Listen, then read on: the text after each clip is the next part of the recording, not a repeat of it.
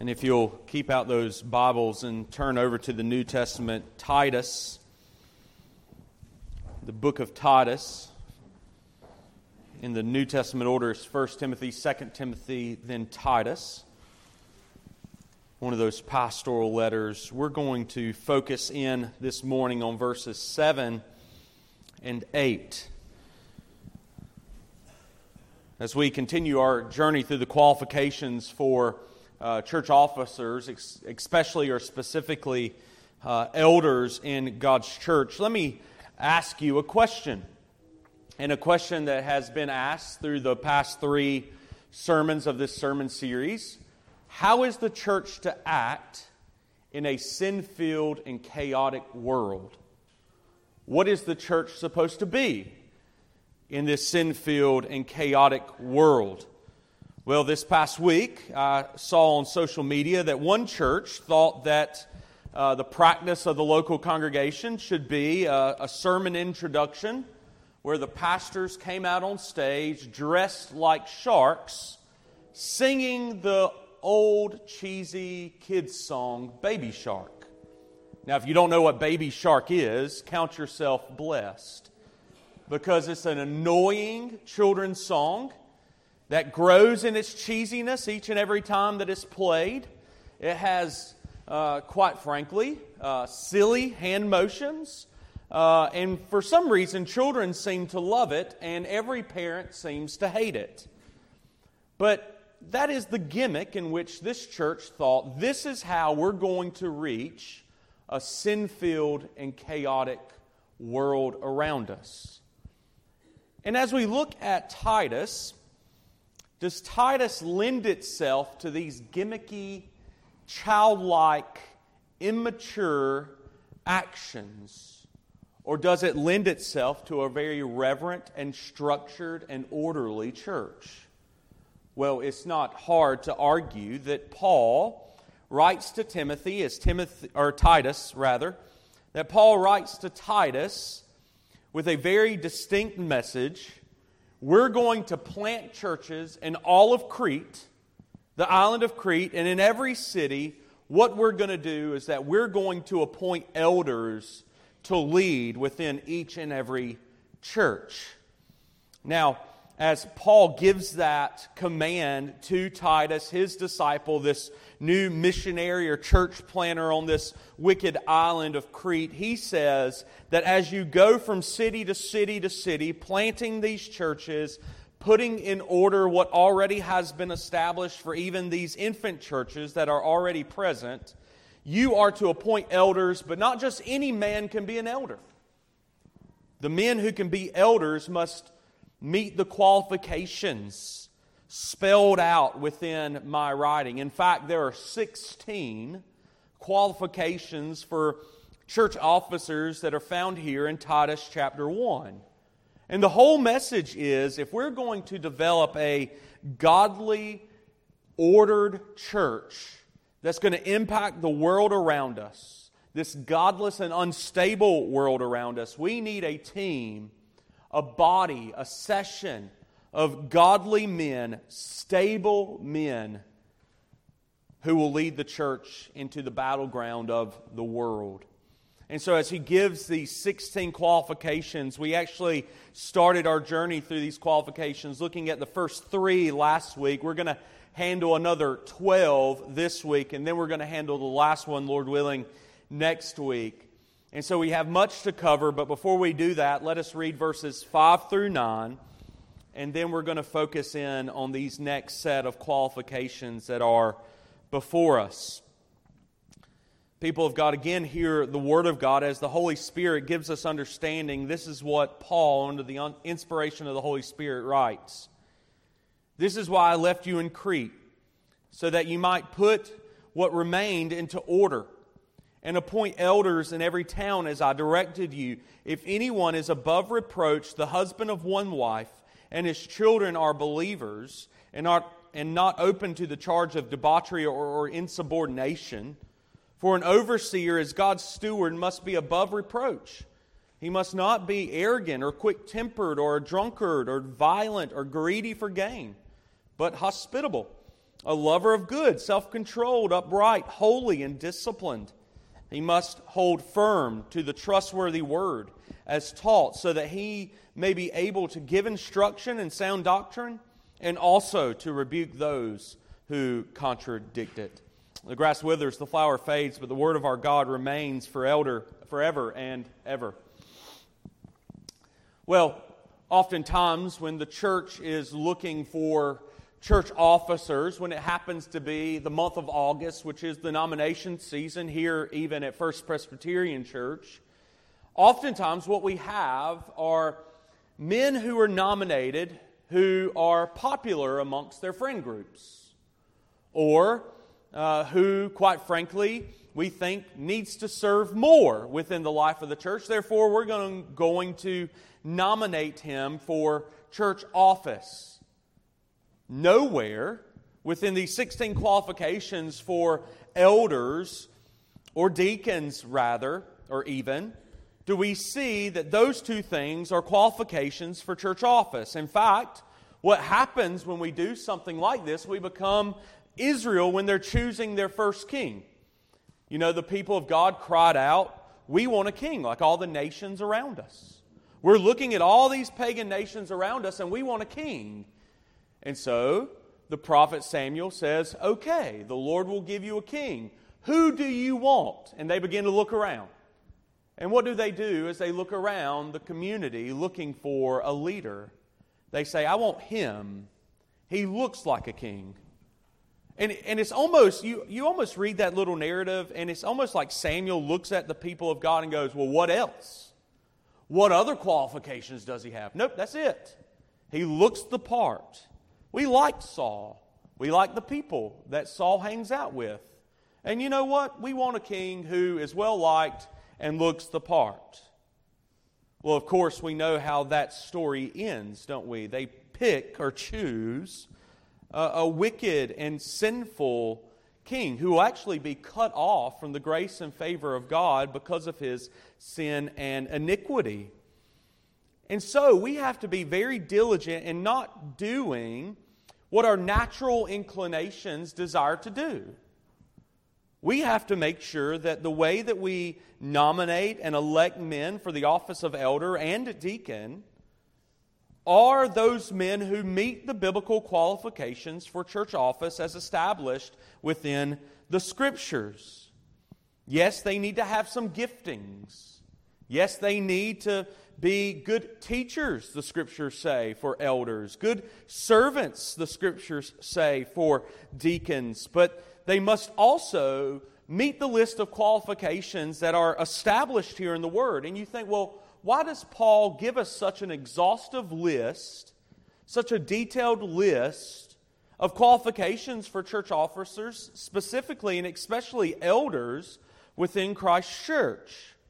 Well, I think it's simply because Paul understands that the church and her holiness rarely surpasses that of the leadership. Let me repeat that. Paul knows that the church and her holiness rarely surpasses that of the leadership. You see, what Paul is establishing here is he gives us this exhaustive list of qualifications. He's telling us that the leaders of the church are those who set the standard for Christian living within the local body of Christ's people. And so you think about these qualifications that we just read together. All 16 of them. What the ultimate goal here is for the local church to be full of each and every member who shows or oozes forth, we might say, these qualifications. We want a whole church with all of her members being hospitable, being lovers of good, being self-controlled, upright, holy, disciplined. We want a whole church to be full of people who are not arrogant or quick-tempered, nor addicted to wine or violent or greedy for gain. You see, the ultimate goal here is to have a whole church that's full of the people who would meet these criteria. And yet, especially those who are elders, they must meet this criteria.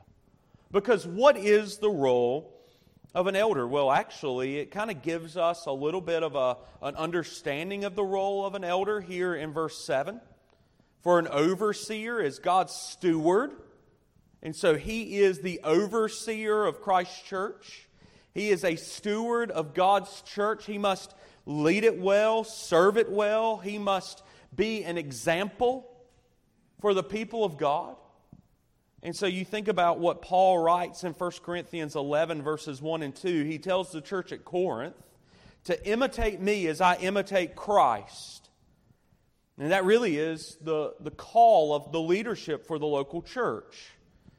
The leadership of the local church should be able to say, alongside of Paul, members of this flock, in which God has now counted me an under-shepherd of, an elder of, a deacon of, you imitate me as I imitate Jesus. And the whole purpose of that saying is simply to say, I'm pursuing Christ-likeness. I'm pursuing holiness. I'm pursuing Christ. And if you'll imitate me, you'll imitate Christ. And it's not a bragging or self-righteous thing that Paul is saying here. He is saying that I'm striving to live a life that is pleasing to God. Therefore, if you imitate me, you will do the same. So an elder and a deacon must be worthy of imitation and godliness here in the local church. That's why Paul is so specific and exhaustive here as he gives us these 16 qualifications. And the first 3 that we handled last week, if you were with us, was that we must, in the first part of verse 6, the man who ought to serve as an officer of the church must be above reproach. And we spoke of that last week, how he must be solid. He must have a reputation that is good, a reputation that is respectable, a reputation that is earned even. That he must prove himself to be above reproach. He also, in the second part of verse 6, he must be a one-woman man. We said how our English translation doesn't quite capture the original Greek like it ought, as it writes, the husband of one wife. That leads to a little bit of confusion, but if we read it exactly the way in which the Greek reads, a one-woman man, we know that we cannot have an officer who is promiscuous. We even said that he cannot be, last week, that he may not be a playboy. That he must be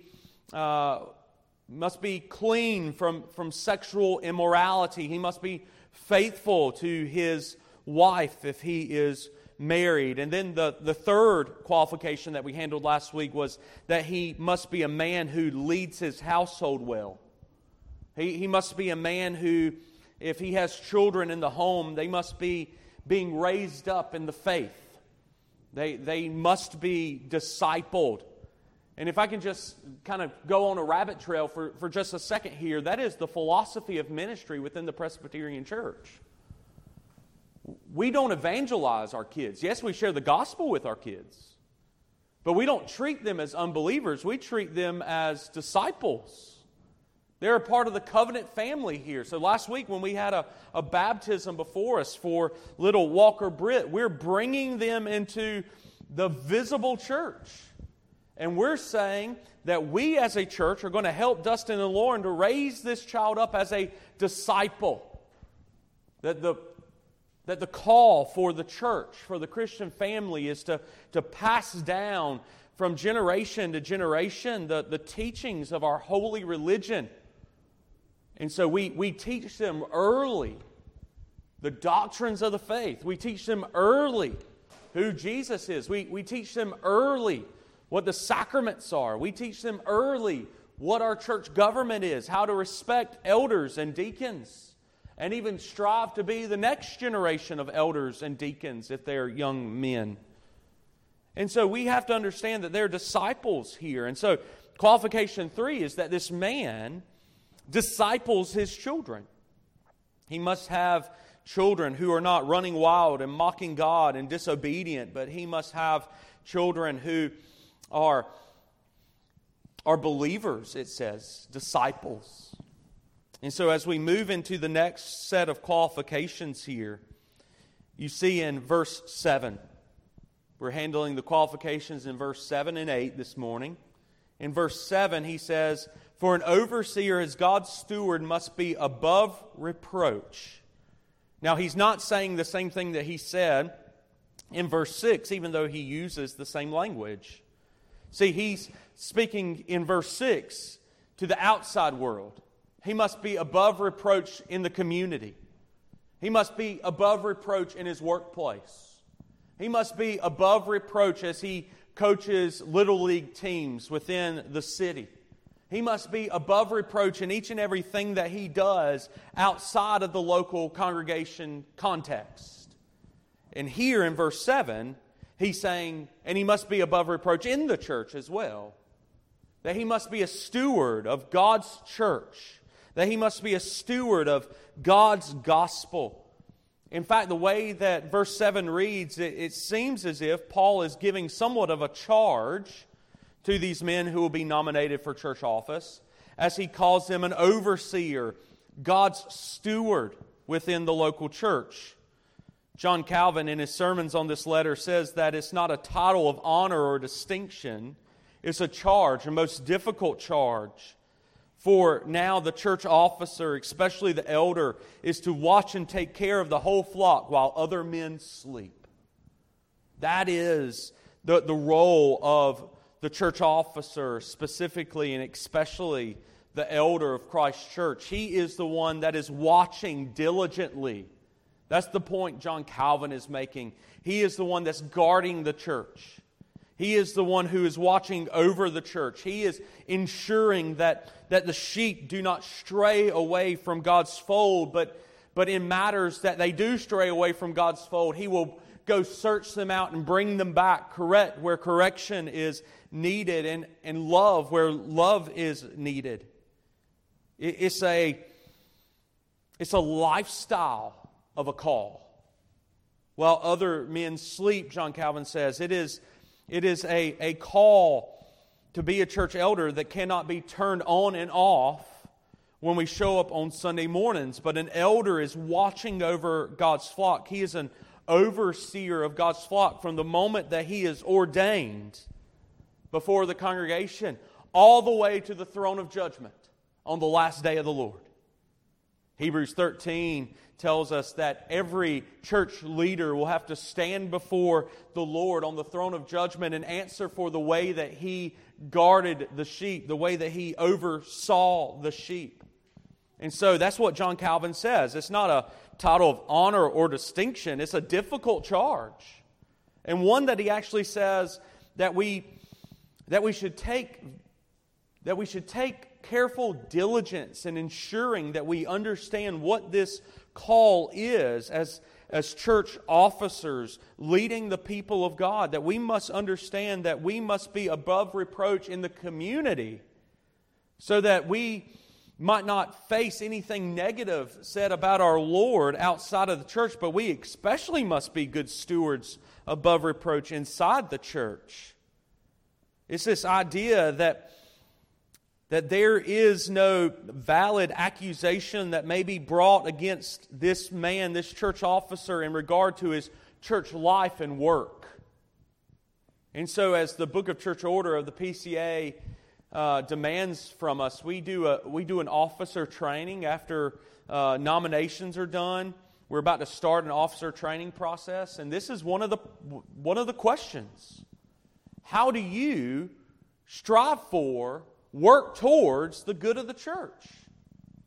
To be a church officer, we must be head and shoulders above the common member. We hold our elders, our deacons especially, or should be at least, especially we should make sure that they are above reproach in the stewardship of God's gospel within the local context. But if we continue on, that was qualification 4. We need to move to qualification 5. We need to select a man who is not, as the ESV says, arrogant. Look at the second part of verse 7, 7b we might call it. He must be God's steward above reproach, but he must not be arrogant. Now, one of the things that you'll notice here is that Paul kind of bounces back and forth between what he should be and what he should not be. This one's a should not. And it's actually kind of interesting how Paul writes in the original Greek. It's not shown to us in our English, but he's not demanding perfection. He's not demanding perfection. He is demanding a striving for a life that's pleasing to the Lord. We actually got the opportunity to look at Philippians 2 this morning during Sunday school hour in the Seekers class that myself and Lee Gullidge lead. And we were looking at how to live a life pleasing to the Lord. And it's this idea that in our sanctification, if we're striving for holiness, that is pleasing to our Lord. It's not that He demands perfection. Yes, He calls us to be holy as He is holy. But we know that we cannot do that in and of ourselves, that we must be sanctified. And so in this sanctification process, as we are striving for holiness, the Father in heaven is actually pleased with us. The illustration that Sinclair Ferguson makes here, as he talks about this selected verses in Philippians 2, he says, it's much like a child who makes its first attempt at drawing their dad. I mean, Brooks is in a stage, and Anna Kate's in a stage where they like to draw me, and they are not good, okay? But when they give me those pictures, do I say, Brooks, that's just not any good? My feet look like Godzilla. I don't have hands. My head looks like it weighs 400 pounds, and then my body's a little stick figure. Well, do better. And when you can do better, you bring me another picture.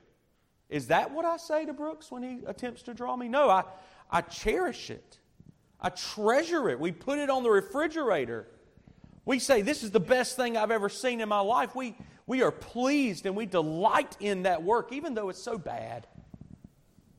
And that is what the Heavenly Father is when we are trying to strive for holiness.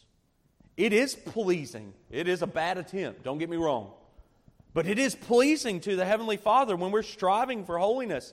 And so what we see here with the elder is that he's striving for holiness. He is not what the Greek actually says is self-willed. Self-willed. He does not live a life that is arrogant, that is for his own glory. No, he strives to live a life that's pleasing to the Heavenly Father. He does not serve as an elder or as a deacon so that he might push through his agenda.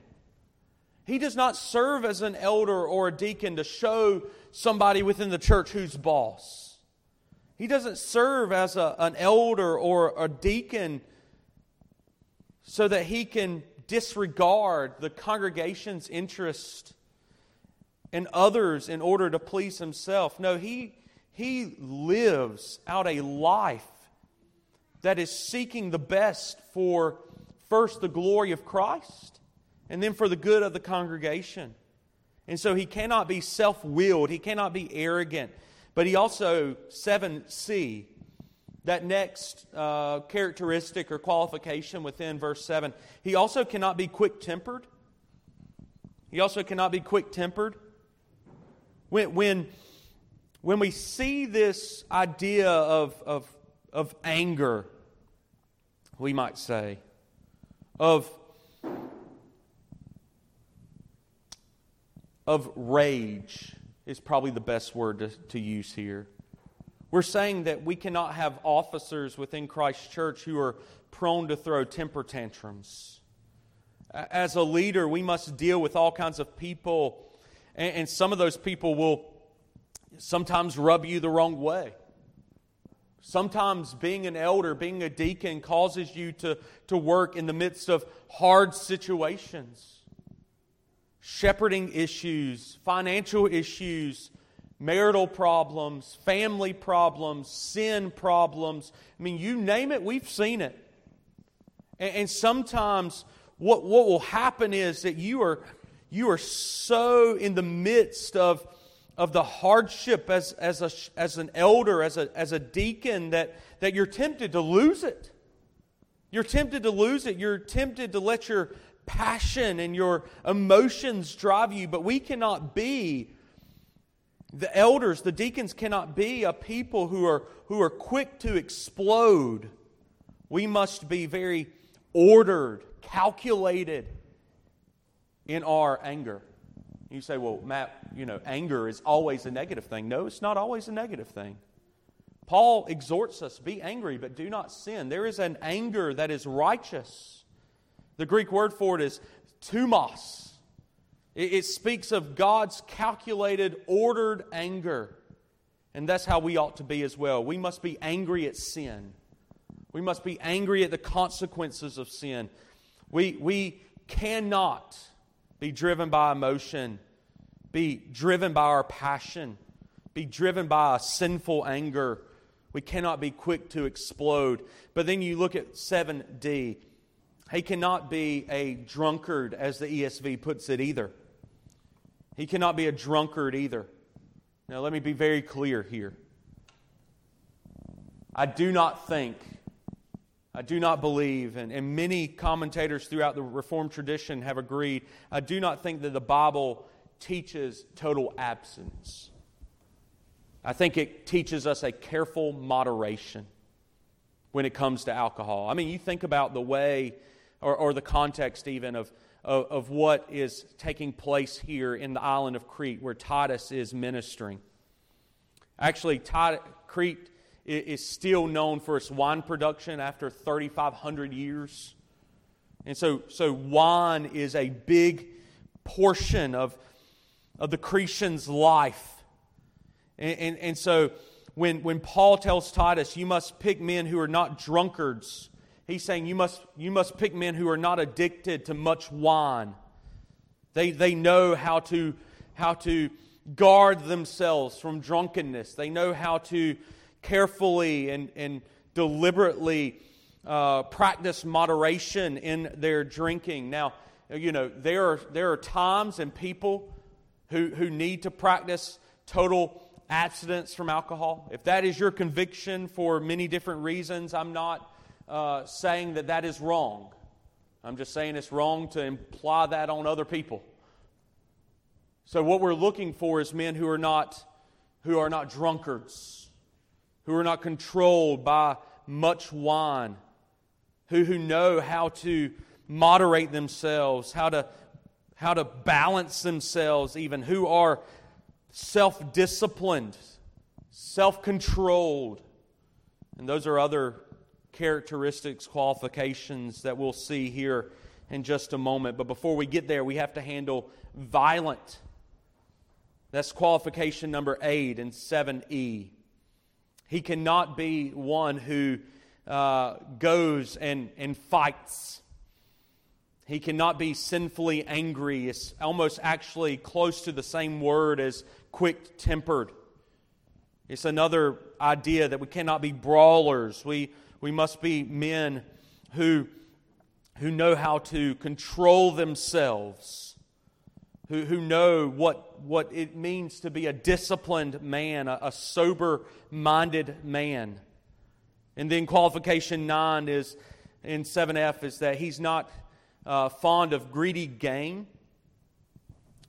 He's not greedy for gain. This is interesting to me because here in the island of Crete, there are many. The island of Crete believes in capitalism. We'll put it that way. There are startup, companies, if you will, starting all over the city. There are tradesmen, sailors that are coming in and out of the cities on this island to do business. This actually is a place where many different nations and countries and people groups would meet together to sell and to trade and to do business. This is a hub, if you will, of industry within the ancient world. And so Paul's not saying that you can't be a capitalist, you can't make money. He's just saying you have to make money the right way. We cannot use our leadership that's entrusted to us for some sort of shameful gain or dishonest profit. We must be men of integrity, the Scriptures are saying. One of the early Scripture commentators, Plutarch, He said of the Cretans, they stick to money like bees to honey.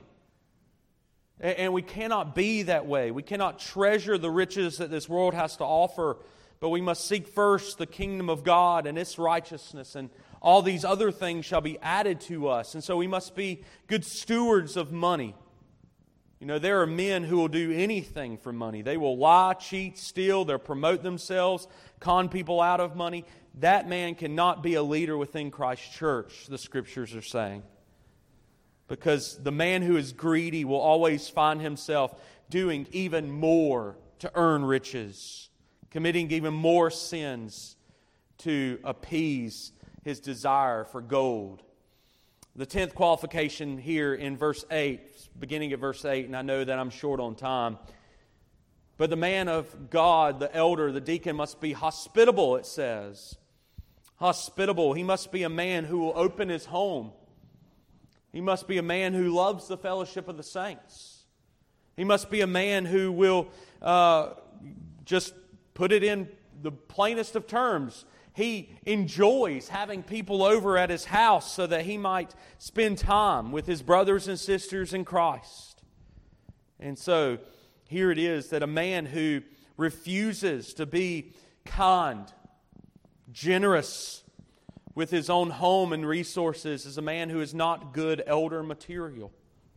But he is those who welcome people into the church in a hospitable way and the home in a hospitable way. He's a man who loves good, qualification 11. Just as our Lord is good, He is a lover of good, it says. And so He loves good people, good places, good activities, good programs, good interests. He does not associate Himself with any sort of evil or immorality or corruption, but He only associates Himself with what is good. He's a man who's self-controlled, qualification 12. Again, this ties back to drunkenness or being quick-tempered or being violent. Many of these qualifications work hand in hand together, but he is a man who cannot be driven by his passion. He will have ultimate control over his thoughts, attitudes, actions, and speech. And he's also upright and just. This is a big one. This is a big one within the qualifications of deacons and elders. Uprightness or just. He's a man who is a good citizen, who loves fairness. He seeks to have pure conduct before the people outside of the church. But inside of the church, he knows that in the processes of like church discipline, that he has to be consistent in every situation. You know, church discipline's hard. Being an elder when there's a church discipline process going on is difficult. It causes heartburn, anxiety, sleepless nights. And yet, the problem there is, the reason why it's so hard is because we're an average-sized PCA church in a small town. We know everybody, and we know everybody's mama and grandma and daughters and sons. We call them friends, and yet the qualification here is that he is just even in his church discipline. And so what does that mean? What does that look like? We don't focus on the person, but we focus on the situation. We do what is right and just. We do what is faithful to the Lord and good for the soul of the sinner and the peace and purity of the local congregation. We do it despite who it impacts. There ought to be no favoritism within the leadership of the church. That's what's being said here. And we need a man who is devout and holy. That's qualification 14. We need a man who is holy. Again, we're not looking at sinlessness. We're looking at a striving in character. We're looking for a quality of being. We're looking for reverent and serious and godly men who has godly dignity. As we often hear our brother Jim say, we want men who want to keep short accounts with the Lord.